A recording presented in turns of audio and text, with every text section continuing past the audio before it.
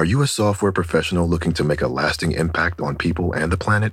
At General Motors, our vision is a world with zero crashes, zero emissions, and zero congestion. And we need innovative people like you to join us on this journey and challenge the limits of what is possible. From autonomous cars to software-defined vehicles, you'll translate breakthrough technologies like AI into experiences that people love, all while pushing the world forward toward an all-electric future. See how you can shape the future of mobility at careers.gm.com. I'm Kevin Flynn with Rebecca Lavoie and Taylor Quimby, and these are their stories. You think you know who did it, but you don't know who did it. Law and order, law and order, law and order. It's no ordinary police procedural, baby. It's the FNOG of police procedurals, baby. Law and order, law and order, law and order, law and order. These are their stories, these are their stories.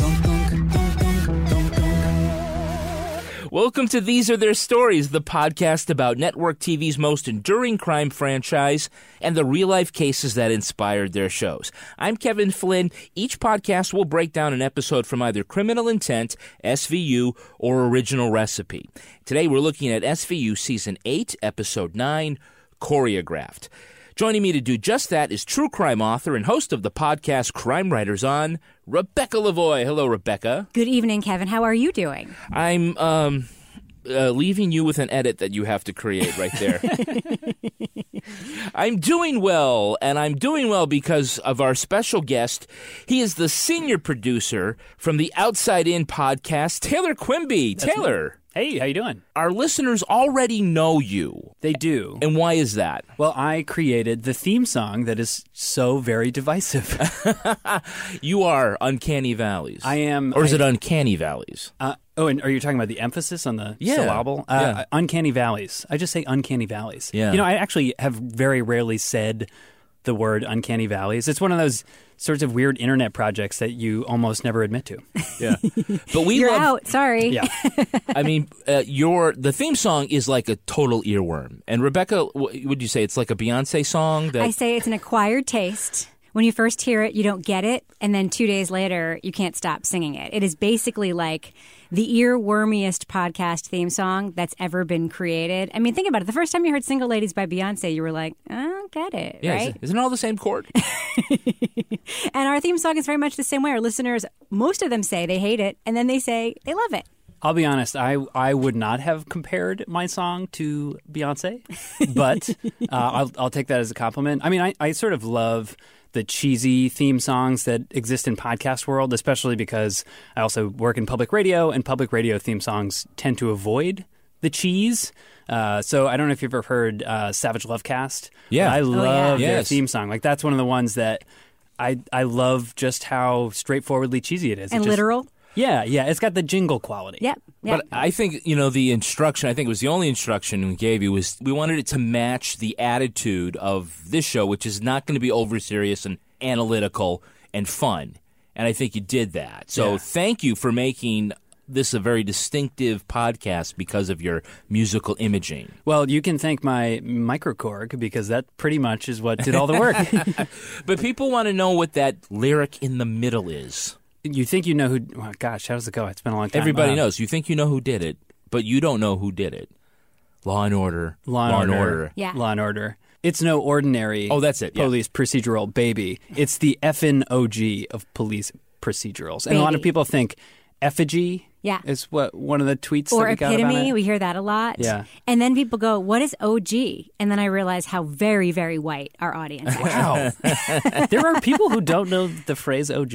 Yeah. Not everybody is cool, Taylor, like you are. I mean, to be honest with you. They're not all original gangster. They're not all that, which is OG. And effing, and I think this was the only change we made, is in the first version. It wasn't effing. It was fucking. It was the fucking OG of, and I loved it, but I thought maybe not for the first 10 seconds of the podcast. Yeah. I did go full Monty there. But that was great. Yeah, I was like, you go too far, we'll pull you back. But thank you so much, because it really is. It is great, and people do love it. It was a blast to make. It was so much fun. And you also get to sometimes do a little musical imaging for your other podcast, your real podcast, Outside In. Mm-hmm. I would think that it's great to use all the tools in your creative toolbox when you have a job like that. Yeah. I mean, I think it's a special treat because I do love working on the podcast, but, it's a whole different set of skills when you're talking about, doing stories or just booking and talking to guests and emailing. There's all that stuff that you have to do at any job. And it's really nice that occasionally I get to come into a studio with my guitar and whatever else and just goof off for a couple hours and then see what I come out with afterwards. And you were named, Best Podcast by Outside Magazine? Yep. That's right. And Runner's World. And Runner's World, yeah. So congratulations. Well, thank you very much. You must be doing something right. I hope so. I think, we're doing the podcast thing. Everybody's doing it. All the cool kids. Yeah. All the cool kids. Some of them are actually doing it in radio stations and not in a closet in their basement like we are. Some people have some resources. Yeah. Some people can give out tote bags. We can just give out little copies of our outtakes. You can Instagram photos of tote bags. You could just watch your breath condense on the ceiling. Exactly. Of all the franchises, do you have a favorite Law & Order team? Favorite Law and Order detective team. No, I can't even, because I did this jingle for you guys. I can't even answer my own jingle. You knew it was coming. Yeah. You knew it was coming. I did, and I considered making something up and pretending that I knew more about it than I do. But this is one of those moments where your listeners are going to have to call me a fraud because it's kind of true. I think it's better to be open about it than to pretend and just say some team that is popular. Let me say this. I love the dude from Jurassic Park who was the geneticist. B.D. Wong, yeah. B.D. Wong. He's not a detective, he's a psychiatrist. Okay, so he may not be part of a team, but I'm a big fan of that actor in Jurassic Park, so I will name him as my favorite detective team. I thought he was going to go with Vincent D'Onofrio in Jurassic World. I thought he was going to go with Jeff Goldblum, who was on Criminal Intent. Yeah, you were pretty close there. You were pretty close. All right, so even though I'm guessing that you don't have a favorite prosecutorial team, I'm going to make you suffer by listening to yourself sing it. Favorite Law and Order District Attorney Prosecutorial Team. Favorite Law and Order District Attorney Prosecutorial Team. Yeah. There it is. So do you have an answer? Nope. All right. Wait, hold on. Okay, so I've been watching Mozart in the Jungle. Have you heard of this show? On Amazon? On Amazon Prime, and it's about this sort of young, up-and-coming, chaotic conductor. And the woman who was the defense attorney in this episode that we're going to talk about is in that show. I like her, so she is my favorite. Bernadette Peters? Bernadette Peters. Ah. Oh, okay. Yeah. Yes. Yeah, and again, I know Broadway legend, it Bernadette doesn't Peters. actually apply. Yes. But she's my answer. She was a good defender in this episode. She was icy. I liked it. She was cold as ice. She was. She has a funny voice, too. She has a high vibrato voice. I wouldn't say it's funny, Kevin. Okay. I wasn't saying you didn't say shrill. I wasn't saying she had vocal fry and start all that noise again. All right, so let's look at the first half of this episode. Season 8, Episode 9, Choreographed. We start in the bushes of Central Park where a teenage couple is playing How About Just a Tip? That's when a barking dog leads them to a woman gasping her last breath. She's a fashion model named Danielle, and the early diagnosis was that she was scared into having a fatal heart attack. Elliot, fresh off his fling with his temporary partner Danny Beck, is reunited with previously reassigned Olivia, and it's awkward. It's awesome. So why couldn't Danny cut it? Couldn't deal with the victims. But you liked working with her. She didn't have to handle me. How'd you like working alone? I didn't. Elliot tracks a homeless witness who can't talk, leading him into the weirdest game of Pictionary ever on network television. And that leads them to a guy who had his arm broken by the victim's husband, Wesley. He's a choreographer for a dance troupe. Elliot and Olivia check with his friends Glenn and Naomi. Tech geek Glenn reveals that Wesley was having an affair with one of his dancers. Meantime, Warner determines Danielle was poisoned with Dialdrin. When the detectives search Wesley's home, they find a hidden vial of Dialdrin and learn that Wesley's secret lover is actually Naomi. Ooh. Now, I just want to point out in the very first scene, yeah, that this dog comes through the bushes, and the girl literally says, "What is it, boy?" Oh, you're looking for Timmy. I know. It was funny about that young couple because it was like the fake out because you think that they're going to be the Vicks because, you know, it was sexy times in the park. And there have been a lot of sexy times in the park opens to the show.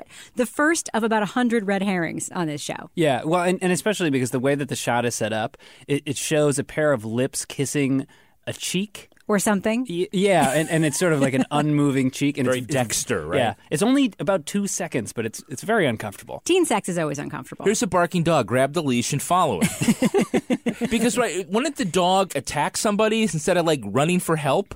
Yeah, you know, it was funny because the barking dog interrupting the sex, the dog didn't seem friendly enough to want to grab its leash and go anywhere with it, right? Yeah. It was like Cujo popping out of the woods. It should have been smaller, like maybe an Australian Shepherd. Yeah. I think maybe they had the breed wrong. It didn't seem like a model's dog, that's for sure. And if you're going to do the Lassie thing, just get a collie. Just get a collie. Go full collie. Don't go half collie. Go full collie. So Elliot's homeless witness is a man who had been an attorney who had a stroke and lost his speech and then lost everything else. Very sad. And they spent an hour with the dry erase board trying to get a description of Danielle's assailant. Rebecca, how would you rate the effectiveness of this detective technique? Well, I rank it Frankenstein, Tonto, and Tarzan, for one. Number two, if this man, who now can't speak or gesture with more than just, you know, a lot of yelling, was an attorney, wouldn't you imagine he could type? Just saying.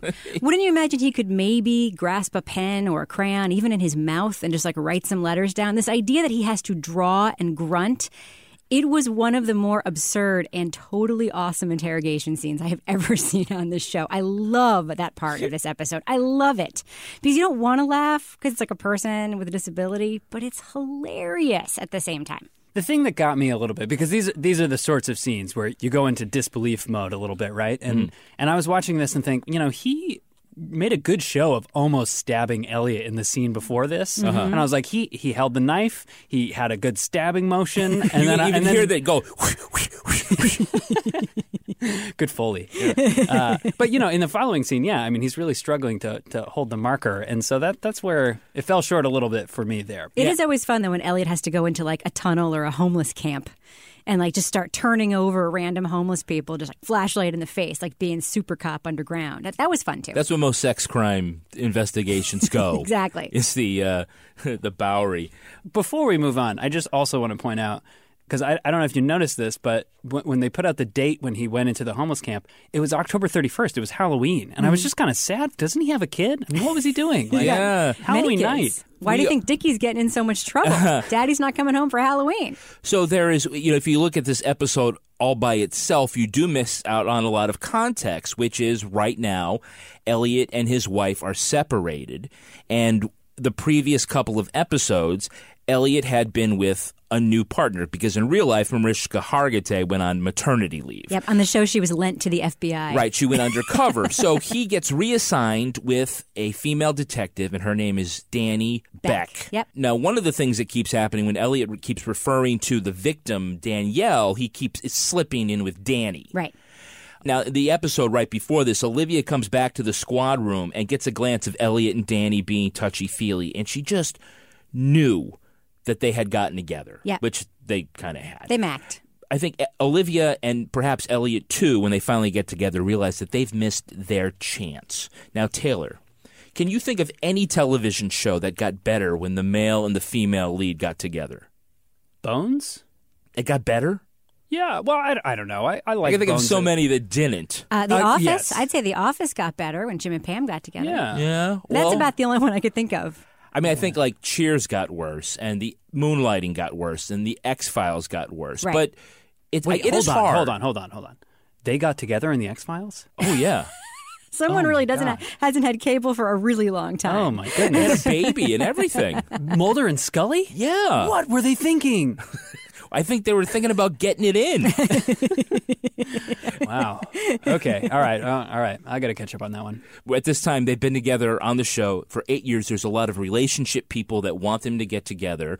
Rebecca, what do you think? Was this like, okay, folks, Watching the TV show, they had their chance. It's not going to happen. It's a conscious decision the show made from the beginning to never have them get together. And I think if you watch the show, it's clear that it's not going to happen. There are not – the close calls there are about intimacy. They're not about sex. It's not like there was one episode where Elliot was undercover and Mariska went to talk to him and then they almost got caught, so she had to undress and like pretend to be a prostitute. Even that, I mean, it was almost like a sort of like brother-sister weird intimacy thing. It's more about their closeness than it is about their heat. And the show was very smart to keep them apart. It really was. I don't think the show was smart to have him mac on Danny. I think that was a little weird, and sort of unexplained that she's Danish and she's a cop, and so there's a lot going on with Danny that was just like a little bit of an interruption in the flow. But yeah, it was smart not to put them together. Did you get all of this, Taylor, from this one episode? I did not actually. I was wondering because I picked up on the fact that he kept calling the victim Danny, and that other people kept correcting him. So I could tell that there was some sort of backstory there. I'm going to need a recent photo of Danny. Danny? I'm the only one who called her that. I'm sorry. Danielle. Wonder what Danny would have said. Danny. The victim. Danielle. That's why I just said that. And I thought maybe it was going to turn out later that he knew her. He knew the model that was killed and was lying about it. But that's just because I haven't watched enough SVU. That would have been a great twist. Yeah. They could have squeezed it in. I mean, there was only like 20 more. Not that there weren't enough twists in this episode, especially in the second half. This is a whiplash episode of twists. It does. It's one of the twistiest episodes I've ever seen, and I love it. Now, we do have multiple celebrities. It's our very special guest star, Bob Saget and Catherine Bell. That's right. Yay! Yeah, big time special guest stars. Yeah. Now we'll get back to Bernadette Peters, but talk about a mismatched couple here. We have Danny Tanner himself as Geeky Glenn. That's a neat trick. I built a system for keyless entry. I keep an RFID chip in my wallet. So in addition to Full Totally House believable. and Fuller House, Bob Saget was, of course, the narrator on How I Met Your Mother, and he showed us America's Funniest Home Videos long before people were recording them on their iPhones. And he's a super dirty stand-up comic. Yeah. Yes, he does play very blue, as they say, which is, you would not know that. Well, you would know it if you ever saw that movie. What's that movie called with the comedian? The Aristocrats. The Aristocrats. Yeah. Crats. You would. Not the Aristocats. That was the Disney version. Exactly. Kids, don't get those two confused. And playing the totally out of his league professional dancer wife, Naomi, is Catherine Bell. Who are you to judge? You don't know the first thing about me. Oh, I know you've been lying to us for 3 days. About an affair, not a murder. Yes. And she's best known for her 9 seasons as Sarah Mackenzie on Jag, and then for another 7 seasons on Army Wives. Catherine Bell is beautiful. Like, I don't want to sound like, I guess I don't sound sexist because I'm a woman saying it, but like. We would sound sexist. Yeah, she is too beautiful for this part in this episode. Like, at various points in the episode, she's supposed to be like dying, and she's like way too beautiful for that. She's supposed to be married to Danny Tanner, and she's like way too beautiful for that. She's having the affair with the old, time 80s actor choreographer. She's way too beautiful for that. Yeah. She's like too beautiful to be a dancer even. She doesn't even have that like, starved sort of look that you expect a dancer to have. She's just lush and gorgeous. Her hair is shiny. I mean, she's a glowing woman. Well, I think that, you've got to give Bob Saget a little credit here because, if we put aside the things that we learned about him throughout the episode, I mean, the man knows how to use an RFID chip. That is advanced in 2006. That's pretty, he's pretty smart. He's got Apple Pay 10 years before Apple Pay. He had a Palm Trio, like personal handheld device. It's pretty impressive. We obviously had a big brain, so that must have been what drew her to him. Exactly. And like you said, we also have to acknowledge Bernadette Peters as defense attorney Stella Danquist. And for all of the times that Law and Order has drawn upon Broadway stars because it's shot in New York, this is her only appearance on any Law and Order. Which is funny because she walks in the squad room and talks to them as if she's done other cases with them. They sort of have that familiarity. Have the repeat offender defense attorneys on these shows over and over again, and they sort of walk in and they pick up the conversation where they left it last time.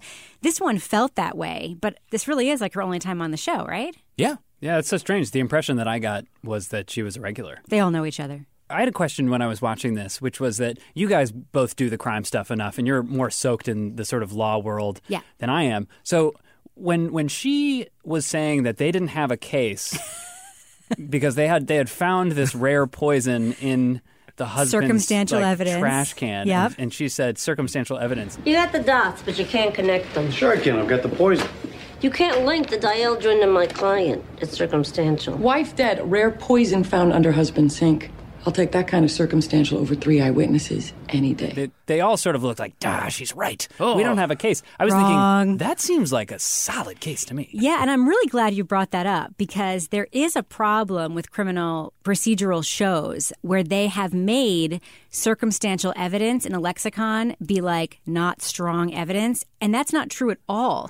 All circumstantial evidence are the things that show you committed the crime, like you were there. That's circumstantial evidence. Like you had a motive. You went to the bank to get money right before someone handed money to the criminal. That's circumstantial. Like physical evidence is like DNA, blood, footprints, but circumstantial... You had a very rare poison hidden in your house that was used to kill your wife. Yeah. Completely circumstantial. Oh, we need to throw it away. Yeah, no, that was a total bullshit thing. That is way more than anybody would typically need to prosecute a case, and he did a really good job framing up that dude with the computer records and all that. He was a good frame up, more than enough that any prosecutor would need. And yes, you can be tried and convicted on circumstantial evidence alone. It happens all the time. Okay, good to know. We do have a Hey, It's That Guy. Hey, it's that guy. Can you name the actor who played Wesley Masoner? I can. You can. What's his name? His name is Chris Sarandon. He is best known for playing Prince Humperdinck in The Princess Bride. I went with her unless I was rehearsing. You're an actor? No. I run a dance company called Radialis. I'm the artistic director and choreographer. But he is in many in 80s, 90s, and aughts TV show, film. He is a classic, Hey, It's That Guy. I almost saw it that whole time, and the little bit of dancer scruff is what threw me off his scent. Please consider me as an alternative to suicide. Let's take a look at the second half of the episode. Benson and Stabler grill Wesley and Naomi, but can't put them at the scene of Danielle's death. Homeland Security finds records that Wesley bought Dieldrin on the black market, but he claims his credit card was stolen. Glenn comes to the police station where he confronts Naomi about her affair, and after he storms out, she faints just as gracefully and perfectly timed as a professional dancer would. Beautiful faint. Poisoned? No. She became septic due to an infection from a dirty needle. I excised this from her shoulder. I don't know what it is. That's an RFID chip, and I think we know who put it there. Naomi doesn't. I asked her. So whoever did this to her must have injected it while she was unconscious. High-tech way of keeping tabs on your cheating wife. Seems geeky Glenn inserted the chip to keep tabs on her comings and goings, or as in Stabler's words... This guy invented a hojack. He created a hojack. Trademark Stabler. When Glenn tells his wife in the hospital about why he put the microchip in, Naomi goes into a code blue. Just as graceful and perfectly timed as a professional dancer would. While she's rushed to surgery, Glenn confesses to poisoning Danielle. Wesley confronts Glenn in the hallway, and they get into a fist fight. And for a nerd with glasses and in handcuffs, that guy can still throw a punch. He's tall, too. Yeah. He's a tall man. Naomi is on death's door because, due to a briefly mentioned pre-existing condition, her liver has failed. And the only person who's a partial transplant match is, surprise, her husband, Glenn. Thanks, Obama. Well, the operation is a success. Glenn is wheeled off to jail, satisfied knowing that his love will survive. Okay. I wonder if they asked the homeless guy if he wasn't willing to maybe donate half his liver. He did, but he responded sounding like the town drunk from Blazing Saddles. He says the sheriff is near. I'm impressed at how many of the plot twists you covered in that summary, and yet you sort of skipped like a whole one. Which one? The one about how they had to go to the Department of Corrections to convince the guy to let Glenn out of jail to do the transplant, and it was like the dude from The Wire, and that was a super, maybe it's not going to happen twist. I don't have the manpower, and I don't have the bucks. Look, we will take full responsibility for transporting him and guarding him. I allow this, tomorrow I'm drowning in requests from every prisoner in the system to be let out so they can donate their organs. This episode had the most twists and turns. It was like the whiplash of TV episodes. They're able to find a rare poison and a microchip, in the victims. But whoa, there's just too much red tape here to get the rest of this done. Do you know how many forms I'd have to fill out to let him out for a liver transplant? Do you know how many convicts would suddenly have sick relatives and need transplants? I feel like he would get busted out so that maybe the feds can figure out this microchip technology. I mean, he's on the forefront here. He was. Yeah. It's like, well, if it was good enough for my dog, it's, who needs an ankle bracelet when we can just shoot you up? I'm not even going to go into sort of the whole literary allusion to the fact that she literally had a chip on her shoulder. Yeah, she did. She did, yeah. But it was a good opportunity to give Munch like 2 lines in the episode, too, because of the government watching us. Big Brother, Oh, they definitely were saving him for that show. Exactly. We now know what Catherine Bell's role actually was, to faint on dramatic command. She was a very attractive fainter. She was a very attractive dyer as well. She can't do anything unattractively. It's a little bit distracting, but it's TV, so we're just going to roll with it. But yeah, once again, I'm going to say, Catherine Bell is a pretty beautiful woman. She even pulled it off when she told Elliot at the end, tell him I love him. And I was like, oh, wow, love is just so complicated. Yeah. And when she coded and we thought she was dead, she was like, You killed Danielle. You don't understand. No, I do. You killed her to frame Wesley, and now you've killed me, too. And now you've killed me. Cue head to the side, graceful eye closing. Peaceful death. I really hope that when I die, I'll be there for one final... You're going to die in the toilet. Who are you kidding? Everybody does. I hope my EKG makes like an interesting series of rhythms that'll be like beep, beep, beep, beep, beep, beep, beep. Beep, beep, beep, beep, beep. And they'll all just have their hands out. They're just sort of like waiting, like, I'm actually not sure what's happening here. This is new. It's an Uncanny Valley's joint is what it is. Yeah. Someone starts beatboxing. Yeah, the doctor in the room is like, or maybe a nurse with a tear down her cheek starts like, just, a little, can't get it together, but, So I have a question about the second half of this episode. This is a legit question that I'm not sure if it was editing or writing or on purpose. So Danny Tanner goes to the squad room because they have kept Catherine Bell there overnight, questioning her about her affair with Prince Humperdinck, right? Yeah. So he goes there because ostensibly he's like, where's my wife? She's missing. And they're like, oh, she's here. And then there's this whole confrontation about the affair, which seems like legit, right? Mm-hmm. But he already knew.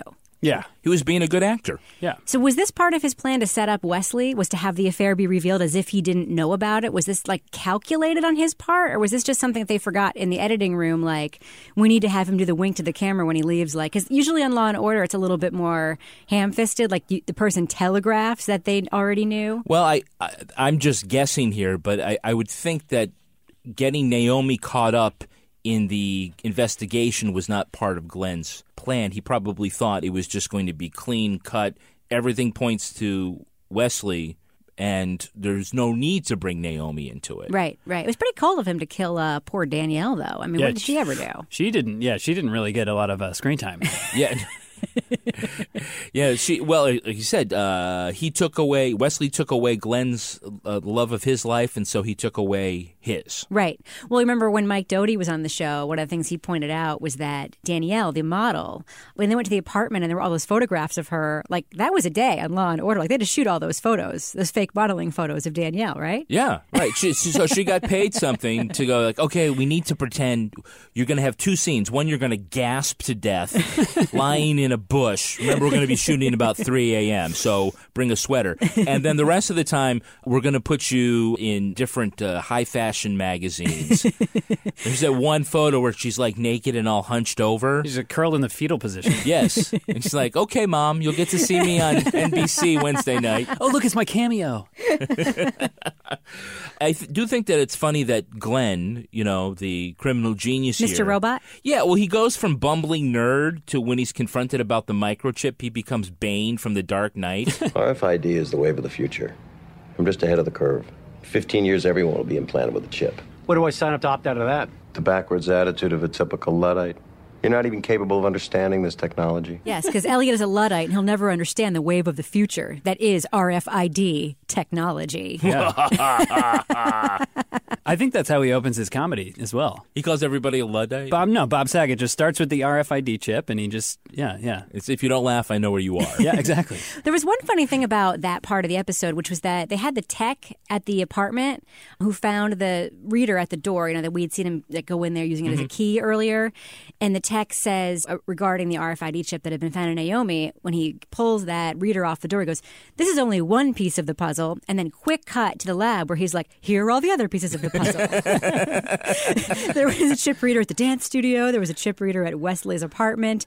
Did he already know that when he said, "This is only one piece of the puzzle"? And he was like, "And I'll tell you the rest when you come to my little studio." Let's silently walk back to the lab so I can finish this sentence. Nobody interrupt me. I'm not even going to tell you in the car on the way over.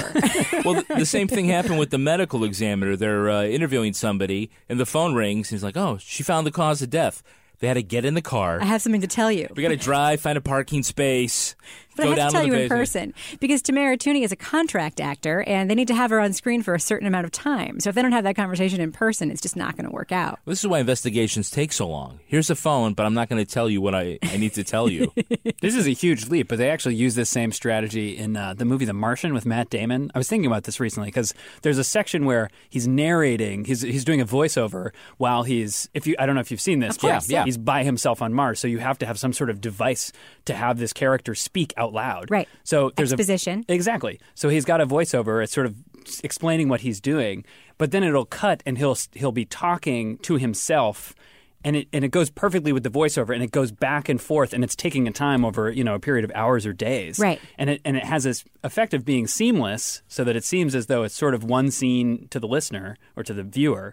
But yeah, actually, it makes no sense in terms of actual narrative structure. Yeah, I mean, that was difficult because that book is written in diary format. So they had to translate a diary to action. I think another recent media thing that has a similar sort of device is La La Land, which uses songs as exposition. It goes from dialogue to song to dialogue. And the song was part of the dialogue. It wasn't interrupting the action.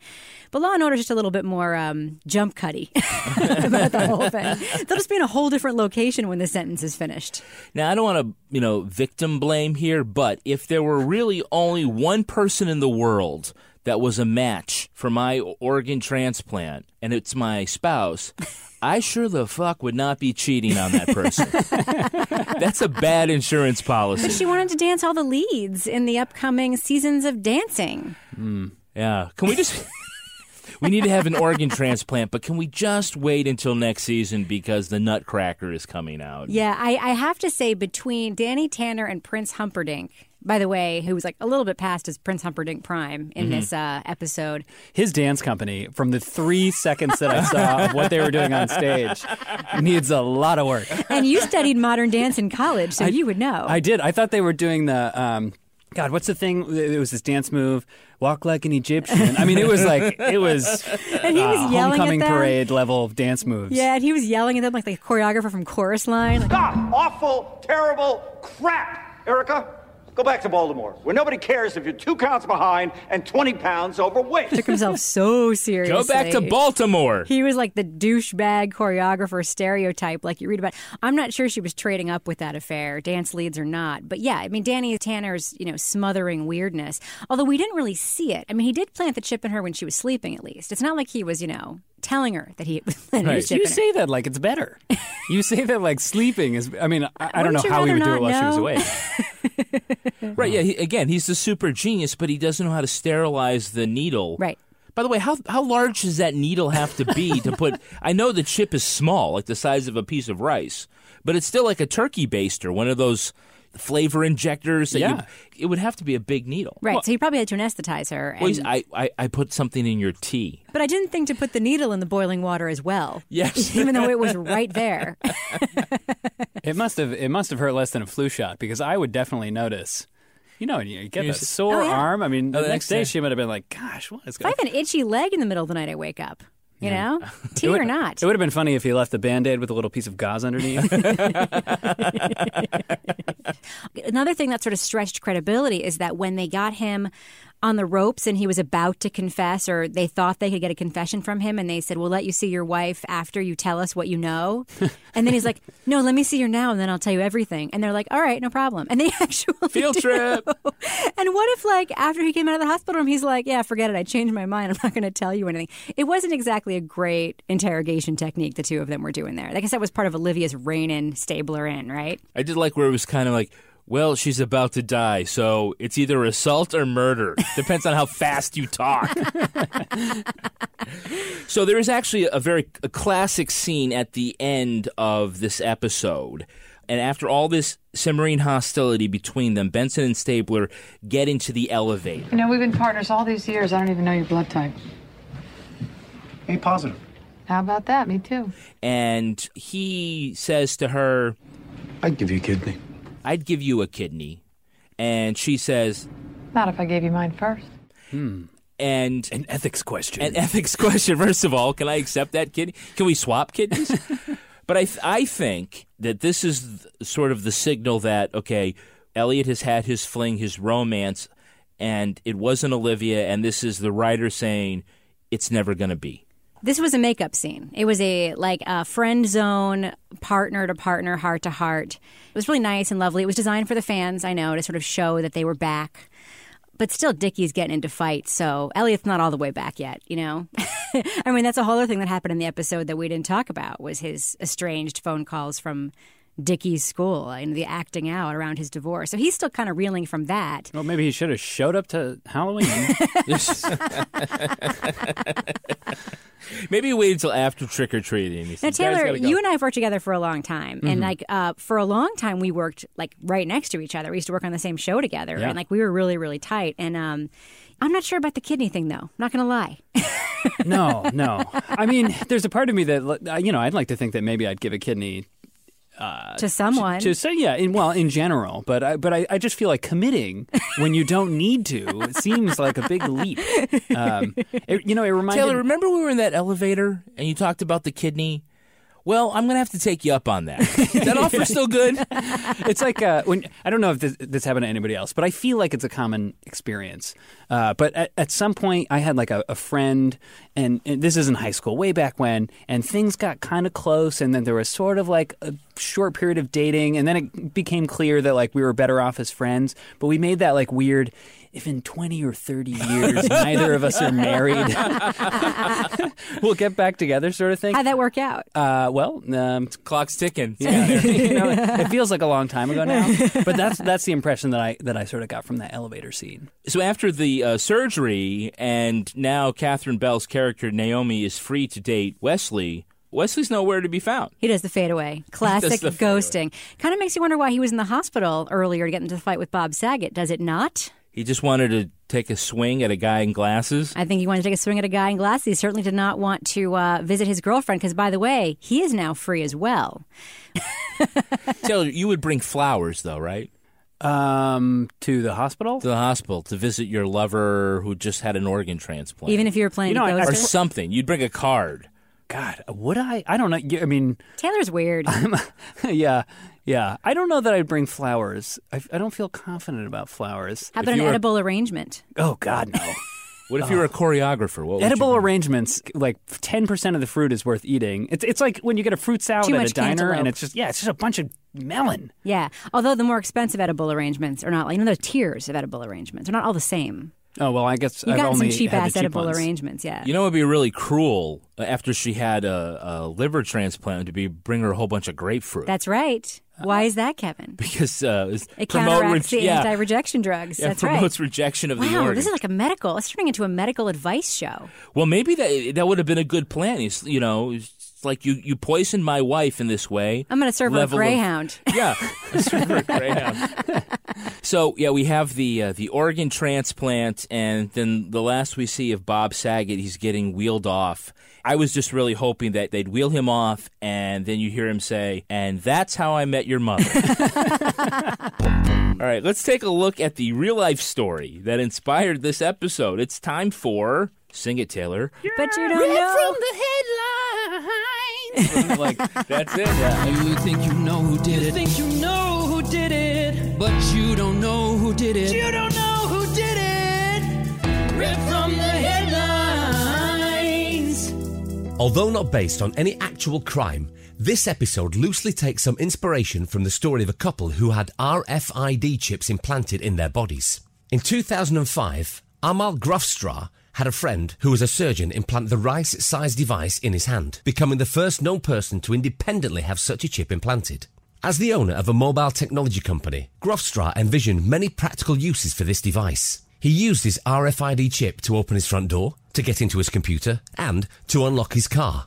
He even wrote a book outlining different ways the technology could be used around the house. After seeing how useful it was, his girlfriend, Jennifer Tomlin, also got an implant. Their unusual relationship was profiled in the New York Times. It's unclear if the couple is still together, but the controversy continues as certain high-tech companies have made employees get chip implants as an industrial security measure. Shut up. No. What? Obviously not public radio. No.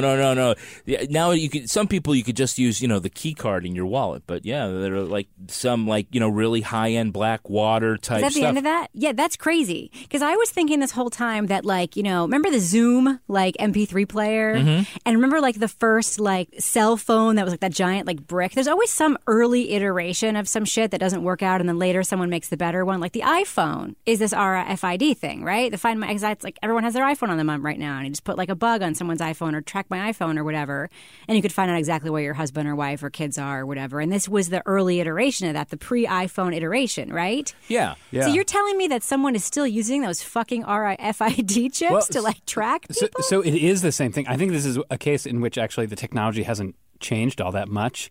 It's a matter of security and encryption and that kind of thing. I mean, I'm sort of talking out of my ass here, but that's what the show's all about, Taylor.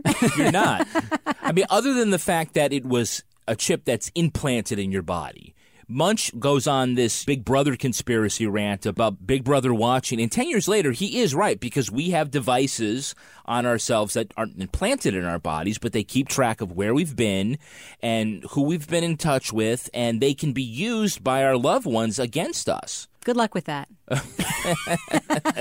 Yeah. These days, all you need is your Find My iPhone. I mean, if you want to talk about controlling crazy town spouses, I mean, I think there's a lot more avenues to be a creep. What then, secretly performing surgery on them in the middle of the night? Yeah, I don't think you would need a giant syringe anymore. Yeah, you just put a little app on her iPhone and know exactly where she was all the time. Yeah, no, I'm amazed by the corporate angle. That's really interesting, actually. So, Rebecca, does this mean we're not going to get matching microchips? I would get a matching microchip with you if you would agree in writing to give me a kidney if I needed one. You should do this whole thing in the elevator, by the way. That's right. Well, that's going to do it for us. I want to thank our very special guest, Taylor Quimby. Taylor, where can our listeners follow you? You can follow me on Twitter at TaylorQuimby1, and I also have a SoundCloud, but there's not a lot going on there. So it's soundcloud.com/Taylor-Quimby, and there's other. Frankly, I have music all over the internet that you're better off not hearing. Is it implanted with an RFID chip so we can find it? No, thank goodness.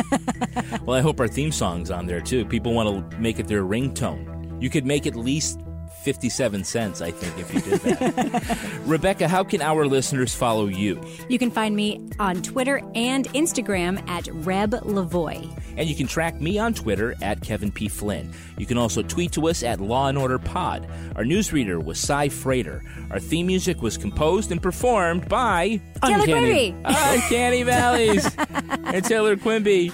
Line editing by Henry Lavoie, content assistance from Travis Roy.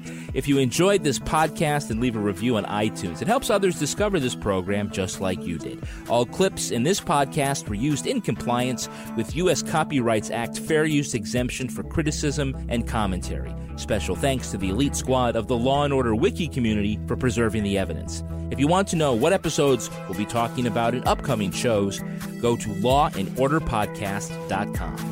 These Are Their Stories was recorded in Square Egg Studio and is a production of Partners in Crime Media.